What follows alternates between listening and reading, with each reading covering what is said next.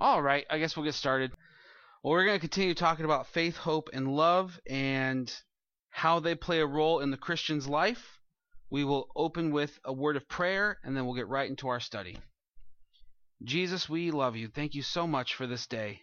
We pray tonight as we study your word, Lord, faith, hope, and love, your word says that these three abide, but the greatest of these is love. And Lord, we want to study and not just have a head knowledge, but be changed by the truth of faith, hope, and love in the life of a Christian. That they'd be more than just words we speak or more than just a goal that we set, Lord, but these would be characteristics of ours, that we would exhibit faith, hope, and love as much as possible, even more than what's possible through your Spirit tonight, Lord. As we discuss hope and as we discuss its role in the Christian's life, open our eyes, open our ears, open our hearts to the goodness of your Son, Jesus. May he be glorified, may he be high and lifted up, and may all men be drawn into him. In Jesus' name we pray. Amen. All right. So tonight we're going to study faith, hope, and love, or continue our study in faith, hope, and love on or in a Christian's life. The Bible says in 1 Corinthians 13:13 that faith, hope, and love, these three abide, but the greatest of these is love. And so we're going to study these attributes. We want them to be more than just something that we know. We want to display these characteristics, I don't want to say naturally, but supernaturally.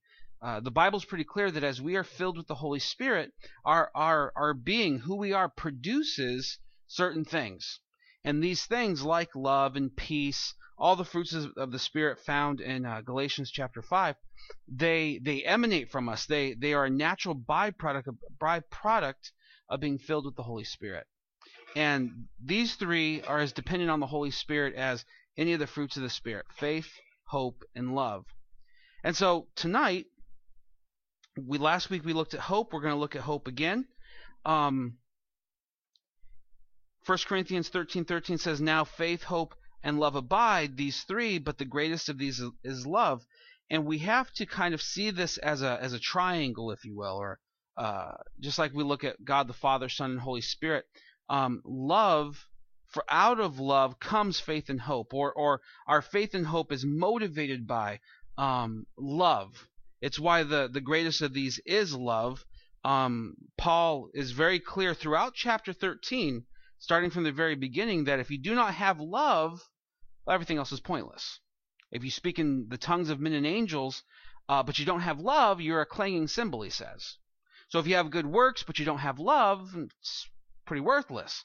If you have all these great skills, you have all these great abilities, and you have all these great talents, but you don't love people, well, then it's all meaningless.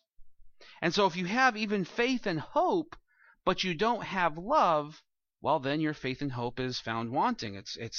It's less than the love the Bible calls us to. This faith, hope, and love, they all begin with Jesus. This isn't just love in general, hope in general, faith in general. This is hope in Christ, faith in what he has done, love that is experienced from him and out to his people. Jesus is the center of all of these things. If we have faith, hope, and love, but these aren't Jesus's, if these aren't gifts from Christ, if they're not motivated by him, if they're not exercised in him, well, then once again they are not the biblical form of faith, hope, and love. So tonight I want to talk about why we hope. The world hopes. Last night was Game 6 of the NBA Finals, and a lot of Cavaliers fans were hoping that their team would win, and their team did not win. The Golden State Warriors won. I'm not a big basketball fan, but or baseball or hockey, but when championship time comes around, I like to stay abreast of who's winning and who's going further and further in each championship series. So last night, a lot of Cavaliers fans had a lot of hope that their team would win, but their hope was only in the ability of the players on the court. Their hope was in men like LeBron James, who very gifted, talented athlete, but limited. Possibly the greatest basketball player alive today, but still limited. There are people who put their hope in a turnaround in the economy, that their 401k or their investments will rise instead of fall, or grow instead of decrease. But their faith, or their hope rather, is really just that things will go their way. We have hope because we have been given promises. We have hope because God has promised us certain things, and we put all of our hope in that.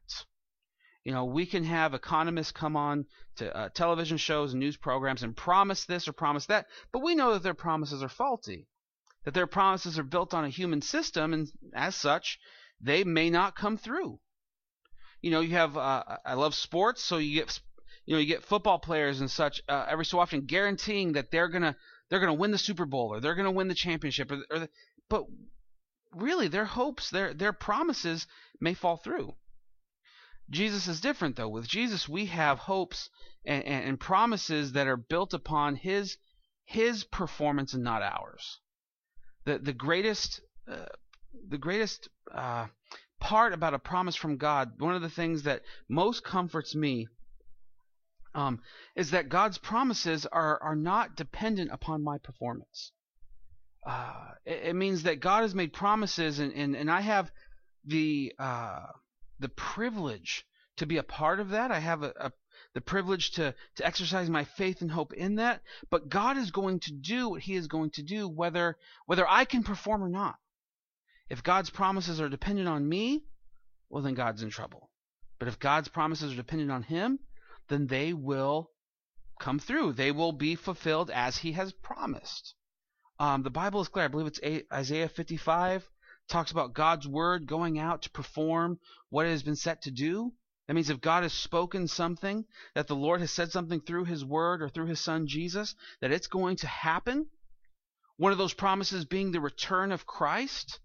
We as Christians, we have this really fine line to walk daily, where we are satisfied in Christ here, but at the same time longing for more beyond this. We understand that we are to be satisfied in Christ. Paul saying, I've learned to be abased and I've learned to abound. I've learned all these things that through him or through Christ I can do all things. But at the same time, there's this knowing that this isn't everything. When we read that there's been this huge flooding in Georgia, where people have lost their lives and animals have died because of these floods from zoos and such, and we know that these two convicted felons from the church, from the prison, wherever that is, they still haven't been caught yet, and they seemingly have vanished into thin air, like nobody knows where they are. In the Middle East, things are in chaos, and every day there's somebody else running for president who just seems incredibly underqualified. Is it just me, or is the Republican Party basically taking applications from anybody at this point? Like, have you held a job for 6 months, then you can run for president of the United States for the Republican Party. But everybody who stands up and throws their hat in the ring, it's like, gosh, I can't. There's just something, I can't put my hope and faith in you. This world, as much as there is joy that can be found in it, there is just terrible atrocity everywhere. You think about things like the Holocaust, where 6 million Jews were killed. You think about Roe versus Wade, where something like 50 million babies have been aborted since 1973, I believe it is. I mean, that's devastating. That's not just, I stubbed my toe on the way to the bathroom. That is 50 million children are dead. 6 million Jews who were grandparents and parents and children and nieces and nephews dead off the face of the earth. So we walk this fine line where, yes, we are satisfied in Christ, but man, we long for so much more. We long for the return of Jesus. We long for him to take us from this place to where he is. For eternity, though it's begun and been planted in us, that eternity would come to fruition, and we would just be his people, and God would be our God, and he would wipe away our tears, the book of Revelation says. And this that we've known, sin and struggle and strife and trial, that will be all done. We'll just spend the rest of our days praising the Lord, doing who knows what, just singing songs to the Lord, praising Jesus, the spotless Lamb of God, for all of eternity, which I'm guessing is just a really long time. We hope because God, in the midst of all of this turmoil and just chaos that the earth is, He has given us great promises. And tonight we're only going to look at 4 of these promises because we could go on and on and on and on. You can buy devotional books that will give you 365, one per day, promises of God so that you could wake up, open it up, promise from God, little devotional, boom, promise of God for the day. That's a whole year's worth. So we're just going to look at 4 so that we're not here all night. Number 1 is not really one of the promises. It's that we've been given promises. 2 Peter chapter 1 verse 3. His divine power. Now we're talking about Jesus. We're not talking about anybody else. His divine power has granted to us all things that pertain to life and godliness through the knowledge of Him, that is Jesus, who called us to His own glory, Jesus' glory, and excellence. Verse 4. By which He has granted to us His precious and very great promises, so that through them you may become partakers of the divine nature, having escaped from the corruption that is in the world because of sinful desire. We've talked about this over the past few weeks. It's a prevailing thought in our world that in a world of vague, general spirituality, that all people are children of God. And no one gets more specific than that, because if you get more specific than that, you start identifying yourself with a religious group or a religious sect. The Bible tells us that before Christ, we are spiritual orphans, that we are spiritually dead, and that once we know Christ and put our faith in Him, we are born again. That's where the term born again Christian comes from. It's one of those terms that in the last 20 years or so, born again Christian has kind of died. Nobody really says I'm born again or I'm a born again Christian.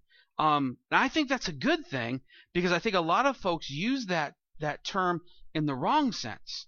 And we have this opportunity to kind of redeem that and say, no, I've been born again by Jesus. He has made me whole. He has made me new. He has caused me to come to life when I was spiritually dead. Peter says that these promises, that we've been given them because we have been born again, because we have exercised our faith in Christ. For those who do not exercise their faith in Christ, they do not have these promises. And this is not my choice. This isn't your choice. If you were to share this message with somebody, maybe you got into a discussion with them and they think, okay, I am a child of God, but I don't believe in Jesus.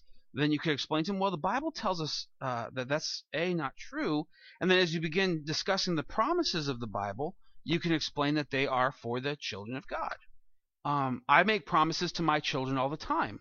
It would not, other parents would not be cool if their children heard my promises and then tried to get in on them.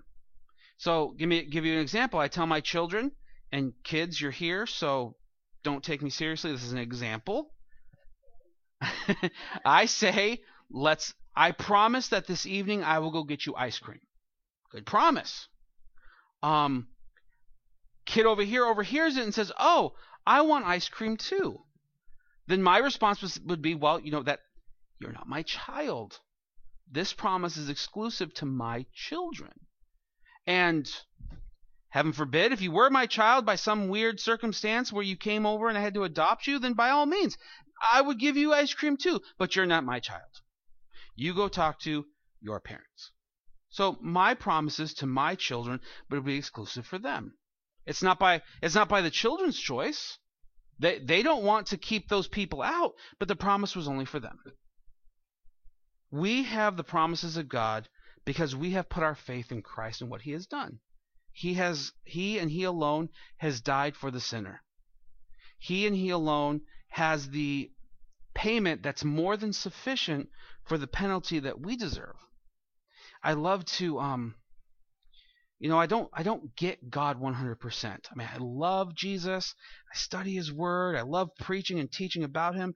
But there are things that I just ponder and think about as I lay in bed at night, or as I'm kind of just daydreaming throughout the day, or driving, which I probably should be paying attention to the road, but I'm thinking about other things.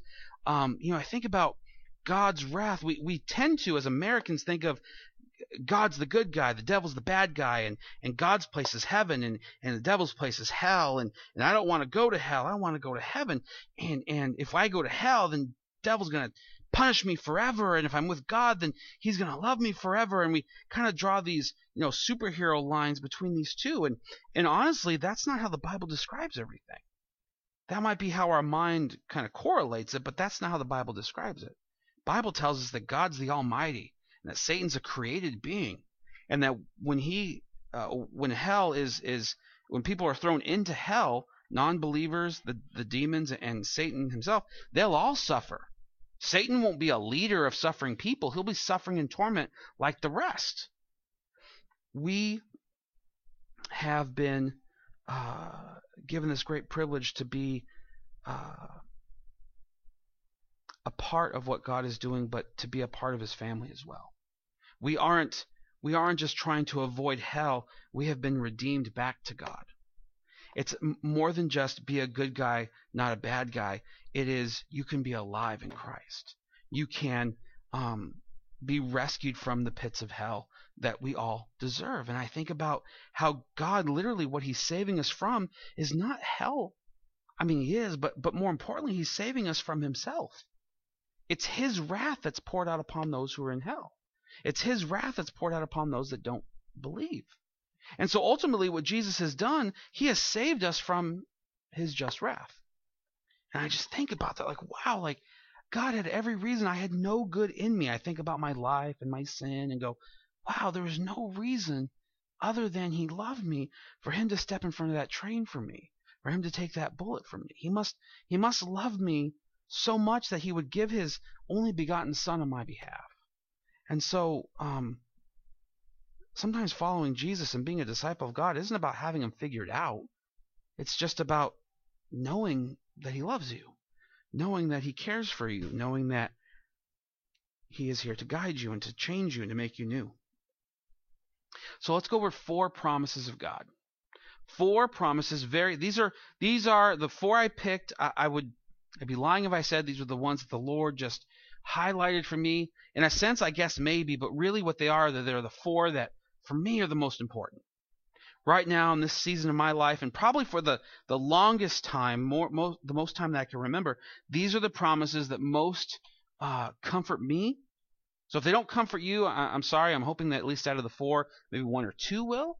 But I know for me, these 4 are 4 of the most important promises that I call upon, or I should say rely upon every single day. Number 1 tends to be in the top 10, top 3 sometimes even, sleep or rest. I love a good nap. I've been home with the kids the last couple of days by myself. Sarah was in New York City for Origami Owl thing, training, and so I've had the kids the last couple of days. We've just had a blast. I found several different ways to make hot dogs, and we've just had a lot of fun, played and all that. And right before church, it was just after 6 o'clock, I sat Ethan down for some schoolwork, and I said, Ethan, it was a test, so I can't really help him anyways. Sat him down, do your test. I'm going to go lay on the couch for just a minute. I slept for maybe 12 seconds. But man, it was just good to just lay there. And it started under the premise of praying. Like, I'm going to go pray. Got to get prayed up for church. And I laid there and I was like, oh. I was laying there and I was thinking about Jesus and praying, the mind wandering. And then all of a sudden I hear, I'm like, oh, that's me. Oh my goodness. I'm the only adult here. I got to act responsible. I'm like, okay. But honestly, it was just a quick little nap. I just woke up, shot back up. I'm like, all right, let's go to church. I love a good nap. And some folks are anti-nap. And I'm not down with your crowd. Like, I am pro-nap all the way. But some folks, they might love naps, but it's hard for them to just let their mind settle down. Resting for them is hard. Resting's not hard for me.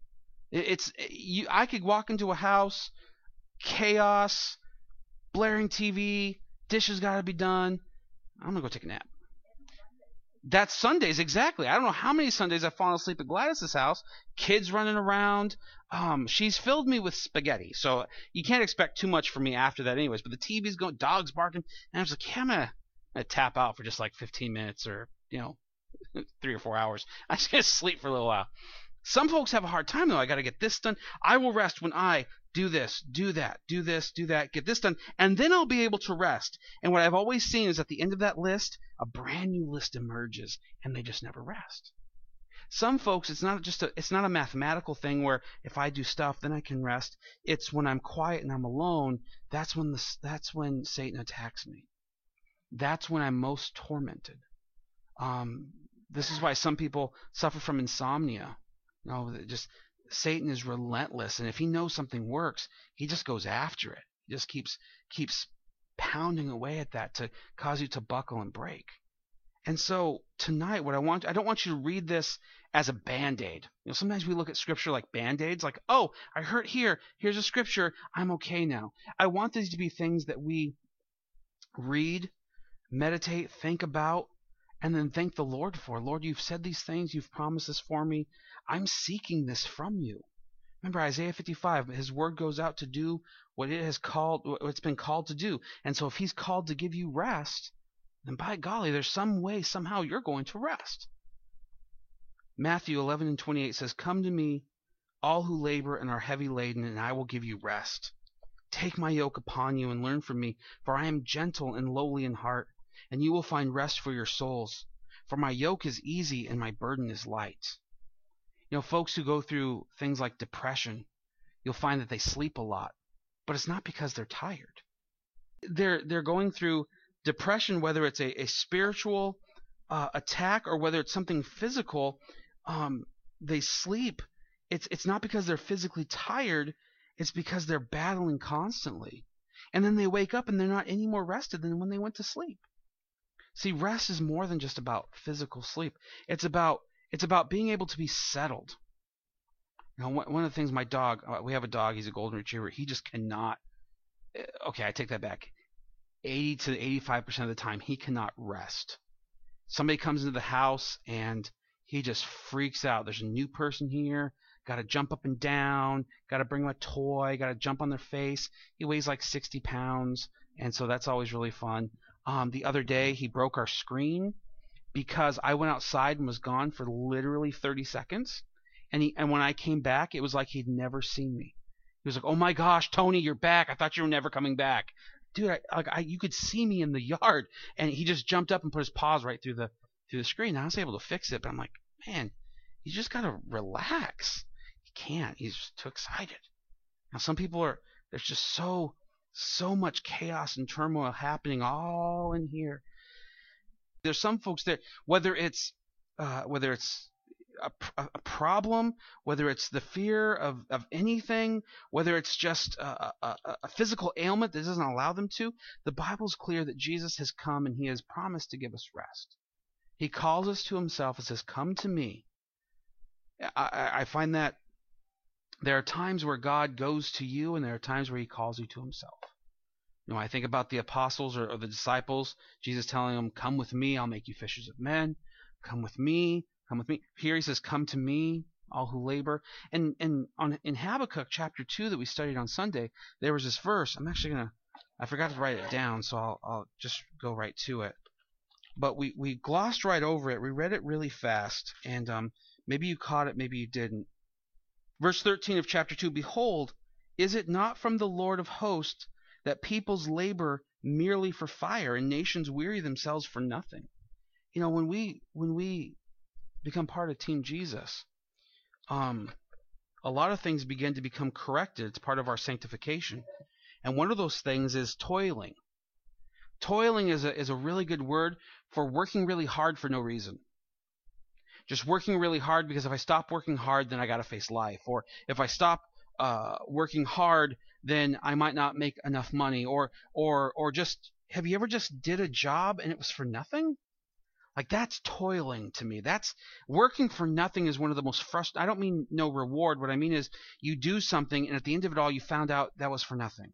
Or worrying. That's another good, you worry and you worry and you worry and then why did I worry? Everything was okay. That's toiling. And in Habakkuk, God tells him that, there are folks who all they work for is fire. All they work for is stuff that's, you're going to have anyways. In Jesus, all that's corrected, and now as we work, we can not only work for Christ, but our work can have a purpose. You can do something, serve somebody, and know that God might do something really great with that. Your little step, your little part may not be all that great, but God can do something great with it. God can take so much of your tiny little offering and make so much with it. Think about the young boy with the fishes and the loaves where Jesus fed the multitudes. Little boy just comes with a couple of fish, a little bit of bread, and everybody eats. He takes his little sacrifice, and he himself probably got more food than he had, plus everybody else did, up to I think it was like 7,000 people in one instance. Our offering generally is not about how much we give, but whether or not we're faithful. And our rest is dependent on Jesus. And if we find ourselves restless, then we can go to Christ, seek this out. Lord, your word says, come to me. I'm coming to you. I am heavy laden. I am burdened down. I am hurting, and I don't even know why. Can you help me? The promise is that God will. It's not a band-aid. It's not a quick fix. It's relationship. It's communing with the Lord. Number 2. So number 1 of my favorites, being able to rest. But you can't rest all the time, right? I mean, you can't just sleep, and you can't just nap, and you can't just play video games. I mean, you gotta do more than just rest sometimes. Sometimes you gotta do stuff, and to do stuff, you have to have strength. And strength beyond our own physical abilities. Strength that is greater than what you and I have even combined. I think back to when Ethan was first diagnosed. We just eclipsed that 3-year mark. It's easy to count because it was on his birthday. But I have this app on my phone called Time Hop, and it'll show me things that happened, a year ago today, 2 years ago today, and 3 years ago, and so on. So up to like 7 years ago today. And I'm going over a lot of memories those first few days, where we were letting you guys know, because it's everything based around Facebook and Twitter. Anything that we put out there is being recalled to memory, and I'm reading all these things I've shared with people here at the church and my family in California, and I'm just reminded that, man, at the time I felt so weak. I felt like there's no possible way we could ever get through this. It's just too much. I mean, I knew in one fell swoop, I knew that God was big and good, but I knew that this was going to be so hard. And I remember just thinking, man, Lord, I remember just praying things like, Lord, I need you. I don't have answers. I don't know what a lot of these big words are. I don't know what to expect. I don't want to hear horror stories from other parents and patients. I really just want to focus on the battle that Ethan has right now. And as I look back, at the time I couldn't do this, but now I look back and I realize I see Jesus bringing us through that. There were times where I was very weak and Sarah was very strong, and she was strong in the Lord, and she would help me, and then vice versa. But nonetheless, I look back and see, wow, Jesus, wow, how did you do that, man? I know that wasn't me. I know that there were times where, man, if I could just keep eating, everything would be okay. That's a bad way to handle things. And for my wife, if I could just stay busy enough, then things would be okay. And that was the rest thing. But I look back and I see, wow, Jesus gave me strength. That wasn't me. Isaiah 40:29. Chapter 40 of Isaiah is one of the most well-known chapters of the Bible. You see it like on Bible book covers and that sort of thing. My first Bible book cover actually had this inscribed on it. Chapter 40 verse 29 says, He gives power to the faint, and to him who has no might he increases strength. Even youth shall faint and be weary, and young men shall fall exhausted. But they who wait on the Lord shall renew their strength. They shall mount up with wings like eagles. They shall run and not be weary. They shall walk and not be faint. Here's the thing about Isaiah chapter 40. Isaiah chapter 40 specifically is for the Jewish people at that time. Isaiah was being used as a prophet to proclaim this word to these people. And they were in the midst of and were about to go through some of the hardest times as a nation that they would ever face. But in chapter 40, God, through the prophet Isaiah, is explaining to the people the difference between the power of man and the power of God. And the greatest way to kind of see the greatness of God's power is to compare the two. It's like putting black next to white. Black always looks blackest next to white. God's power looks that much more powerful when it's compared to human power. And that's why God says, he gives power to the faint, and to him who has no might, he increases strength. That youths shall faint and be weary, and young men shall fall exhausted. Young guys are usually pretty dumb, but they're dumb for a long time. Like they have really great stamina. And I chuckle and John chuckles because we were once young men who were very dumb but had lots of stamina. And God says, no, even though they might grow faint and weary, God's power far exceeds that. That strength which God pours out to you, through you, in you, on you. I don't know how you want to describe it or how you best understand that. But in any way, shape, or form, he gives it to you far exceeds the power that you might have. There are times where, I have felt the physical limitations of my power. And there are times where I have seen the limitless power of Christ on display, whether it be through me or my wife or this church or just people in general. I go, wow, how did you do that? And they'll tell me, it's just Jesus. I have no other explanation. You can have hope in a God who is mightier than you. At the end of the day, you can rest knowing I have done what God has called me to do, or I have failed and repented. But at the end of the day, it's about God's power and his strength and what he wants to do. Number 3, supply. Supply. These all start with the letter S too, by the way. It makes it very convenient to understand and to remember. Supply. Philippians chapter 4 verse 19 says, "And my God will supply every need of yours according to his riches in glory in Christ Jesus." Now, once again, these are not Band-Aids. And sometimes we rip scriptures out of context to use it as a Band-Aid over whatever problem we have. And we kind of lose what God's really trying to say to us. So with the last verse and with this verse, context matters. In context, Paul in chapter 14 of Philippians is explaining to the church that there's been times where I've had nothing. There's been times where I've had lots. There's been times where I've been hungry. There's been times where I've had so much food, I thought I was going to pass out.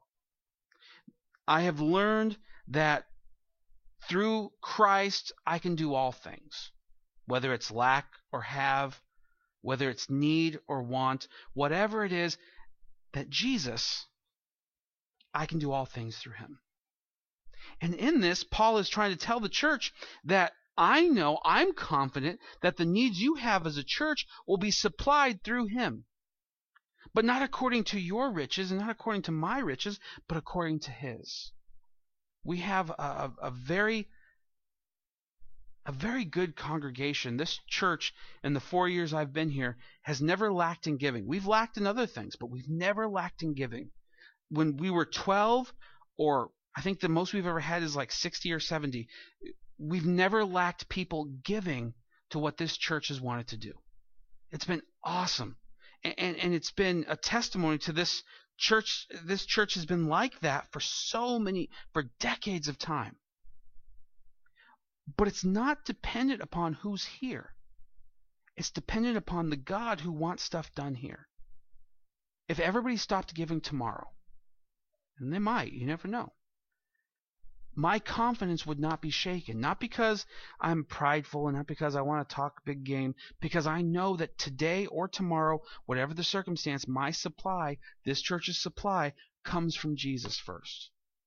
And he uses really awesome people to give, and that's great, but I know that if the awesome people here stopped giving, he'd bring in more awesome people to give. He just would. If he truly believes in the mission that we have here. Now, money starts drying up, people stop giving, I'll have to question if maybe we're going down the wrong road. If God is not supplying according to his riches, then maybe there's a breakdown somewhere. Time to go back to the drawing board and start praying and fasting again. But nonetheless, God supplies not just the church's needs, but your needs according to his riches. Now, don't get hung up on the word riches. Okay? It doesn't mean that nowhere does it say God will make you rich. That's not what he's saying. What he's saying is that your needs, they will be taken care of from God's bank or God's riches or God's wealth.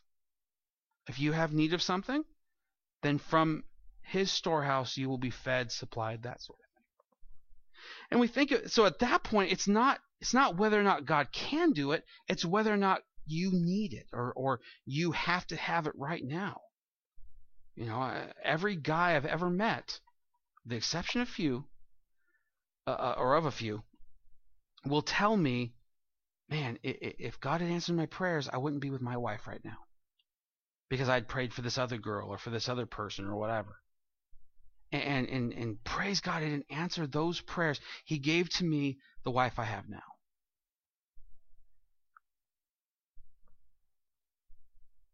This verse, Paul, as he preaches it to the people, it's not birthed out of prosperity.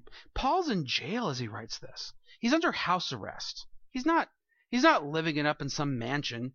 He's not living it up, eating the best of food. He's under house arrest. He can't go anywhere of his own will. He can't say, hey, I'm going to 7-Eleven now, go get a cup of coffee. No, he has a permission for everything. And true, I would wager to say that a house, being under house arrest, is probably better than jail. But even house arrest at some point is going to get old. Maybe he has a few more comforts than people who are in jail or in prison, but nonetheless, he's not a free man. And so he's not preaching from an ivory tower down to the people. He's actually below them, saying, hey, God supplies all of my needs. God takes care of me, whether I am in prison, whether I'm under house arrest, or whether I'm walking as a free man. God supplies my needs. And if you wonder why not all Christians are rich, it's because sometimes the better testimony comes from those who are from below us. Those who are in the deepest, darkest places of their life, but yet still praising Jesus. That testimony carries a whole lot more than, hey, God gave me a Mercedes and he can give you one too. Sleep or rest, strength, supply, stay. Romans 8:35, who shall separate us from the love of Christ? This should be a rhetorical question, but Paul's going to continue. Romans chapter 8, verse 35. Who shall separate us from the love of Christ? Shall tribulation, or distress, or persecution, or famine, or nakedness, or danger, or sword? As it is written, for your sake we are being killed all the day long. We are regarded as sheep to be slaughtered. No, in all things we are more than conquerors through him who loved us. For I am sure that neither death nor life, nor angels nor rulers, nor things present nor things to come, nor powers, nor height, nor depth, nor anything else in all creation will be able to separate us from the love of God in Christ Jesus our Lord. The bottom line of what Paul is saying here is there's nothing you can do or have done that can scare away Jesus. Now, I lived a lot of my years as a Christian thinking if I did the wrong thing or I said the wrong thing, the Holy Spirit would leave or Jesus would just abandon me. I thought certainly if I sin, Jesus must just leave. And Paul tells us not that sin is acceptable, not that we should compromise on sin or that we're allowed to sin willy-nilly, but he tells us that nothing can separate us. Not powers, not life, nor death, nothing can separate us. God has promised us that in Christ Jesus he will never leave us nor forsake us. Promise is first given in Deuteronomy, I forget which chapter, but it's repeated again in the book of Hebrews. That no matter what you've done, no matter what's been done to you, no matter what experience or trial that you've gone through, no matter how hard life might seem, Jesus is there with you. Now in this particular trial, I'll be honest with you, I've been there. Whether or not Jesus is with you may not be the most important thing in your mind. As I just said with Ethan's diagnosis 3 years ago, knowing that God was there almost made me more numb. It means more to me now, 3 years later, than it did then. It means more to me now to know that Jesus was there as much there then as he is now. It means more to me right now. Because I can look back and I can see the faithfulness of Christ. I can see how he did, how he was there in ways that I didn't even recognize at the time. And for you, maybe right now, just being told that Jesus is with you isn't exactly bringing any healing, but I guarantee you the healing will come because Jesus is there. It will take time. It just will take time. We're not really, there are times where God instantly, miraculously heals, corrects, changes, and praise God for that. And we wish he'd do it a lot more. But I find that his way of doing things usually is the wait and go through the valley of the shadow of death to see Jesus caring for you throughout the whole thing. To know that that's not your destination, but that you are walking through this path and that you will be okay with Jesus. Ultimately, lastly, this is the most important. Jesus just gives us himself. Ultimately, the greatest gift that God gives is his only begotten Son, in whom he is well pleased, whom he loves, the Bible says. He loves him so much and is willing to give him up for you.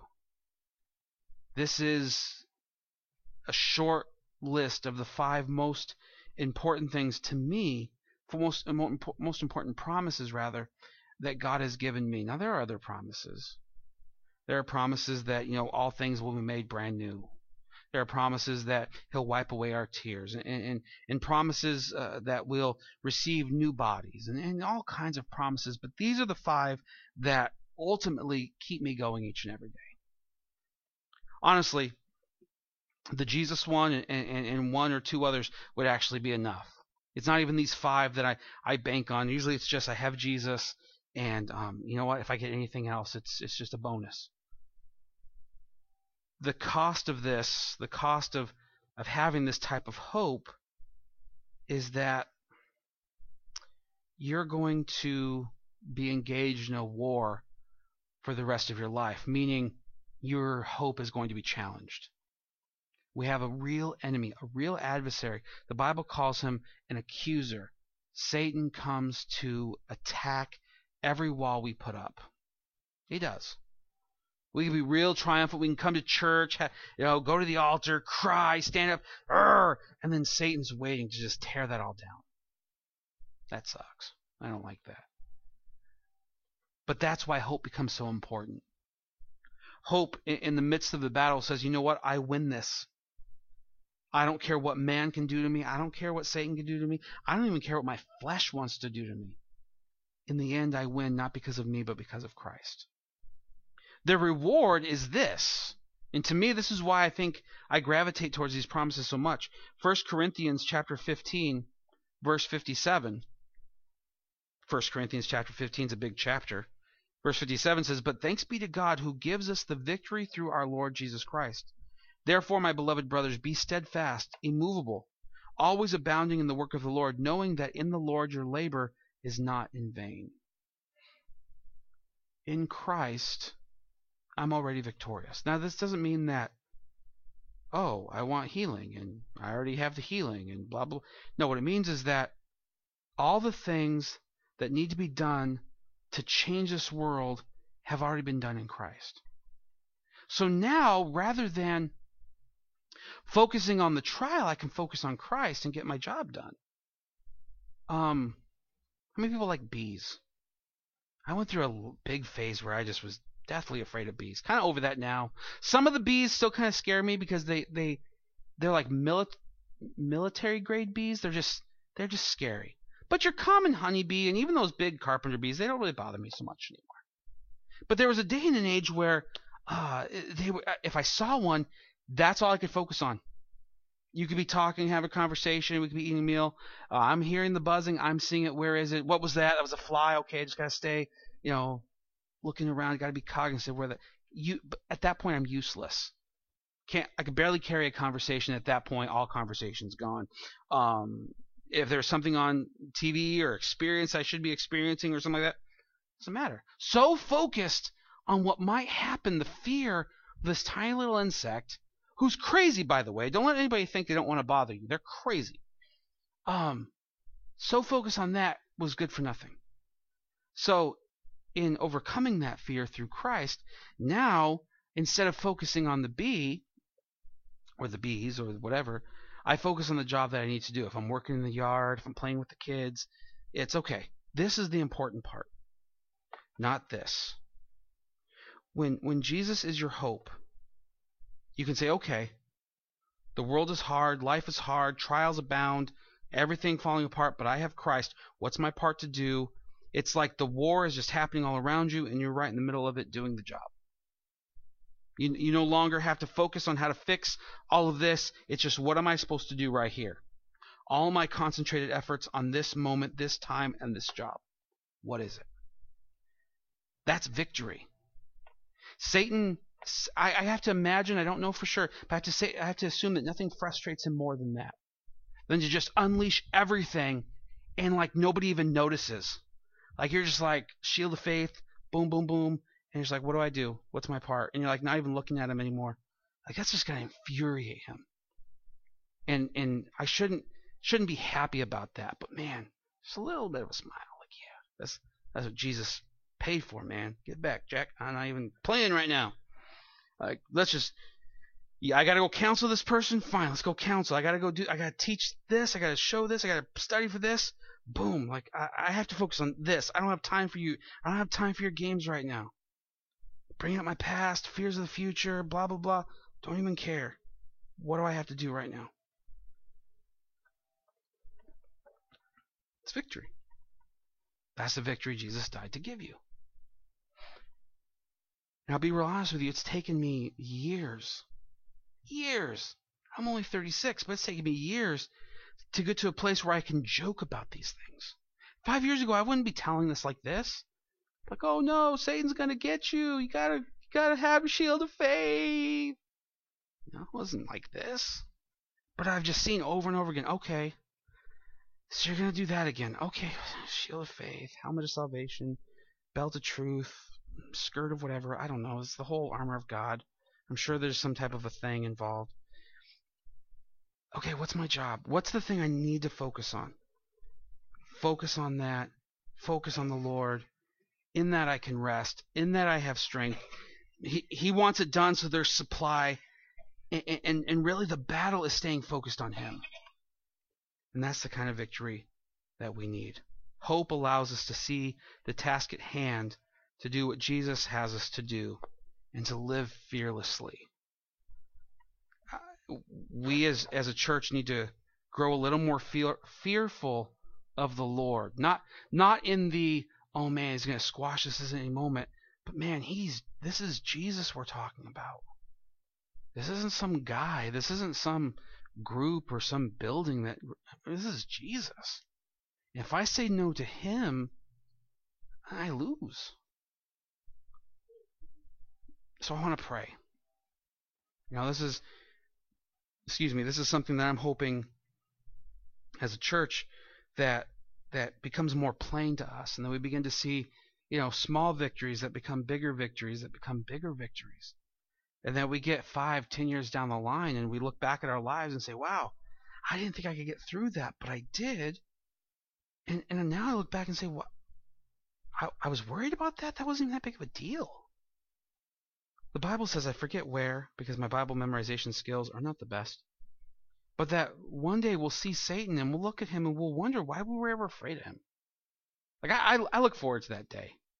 Like, I don't know if we get to say anything, but, you start working on a routine now. Like, hey, Satan, just start making jokes about him and things, that sort of thing. I don't know if we're allowed to do that, but maybe we should have something stored up just in case Jesus gives us the okay to kind of throw out some smack talk while we're there. How about that heat? Stuff like that, Not like that, but better than that. I mean, we got a lot of time to think about this. So yeah, let's pray. And then we'll take our prayer requests and then we'll go home. Jesus, we love you. And these simple promises, I mean, they're not simple. They were just relayed simply. They're enormous. They're huge promises. When I look at people compared to you, they're people who have promised to supply and didn't. There are people who have promised to stay and didn't. There are people that promised to help and be strength and didn't. There are people who promised to offer rest and didn't. And so, Lord, we look at you, and it's not fair of us to put that on you. Your word has promised us these things, and we seek after them. Your word tells us to seek, ask, knock. If you've spoken these things, if you have declared these things, if you have promised these things, then by all means we want to make these things a part of our life. We want to hope so that we may trust in your promises, experience true rest, true communion where you never leave us nor forsake us, strength and supply each and every day, and then see Jesus as the ultimate gift, that though we were still sinners, you sent Christ to die on our behalf, that we might be forgiven of our sins. In the words of Romans 8, Lord, that nothing would separate us from the love of Christ or from the love of God found in Christ Jesus, our Lord. Father, help us to see Jesus as our Lord. I think sometimes that's the problem. He's a great guy, he's a great teacher, but he's not our Lord and Savior. He's not our Lord and God. May we develop the fear of the Lord that the Bible declares to us. Not that we're afraid you're going to crush us or squash us or just beat the crap out of us because you're mad one day, but a fear that respects you and says you are God, and if this is what you want, then man, we're going to do it. And if it's not what you want, then we're going to stay back and we're not going to do it. And in all these things, Lord, help us that we may be victorious. Not in and of ourselves. What an empty thing to be victorious in and of ourselves, but what a great thing to be victorious because of you.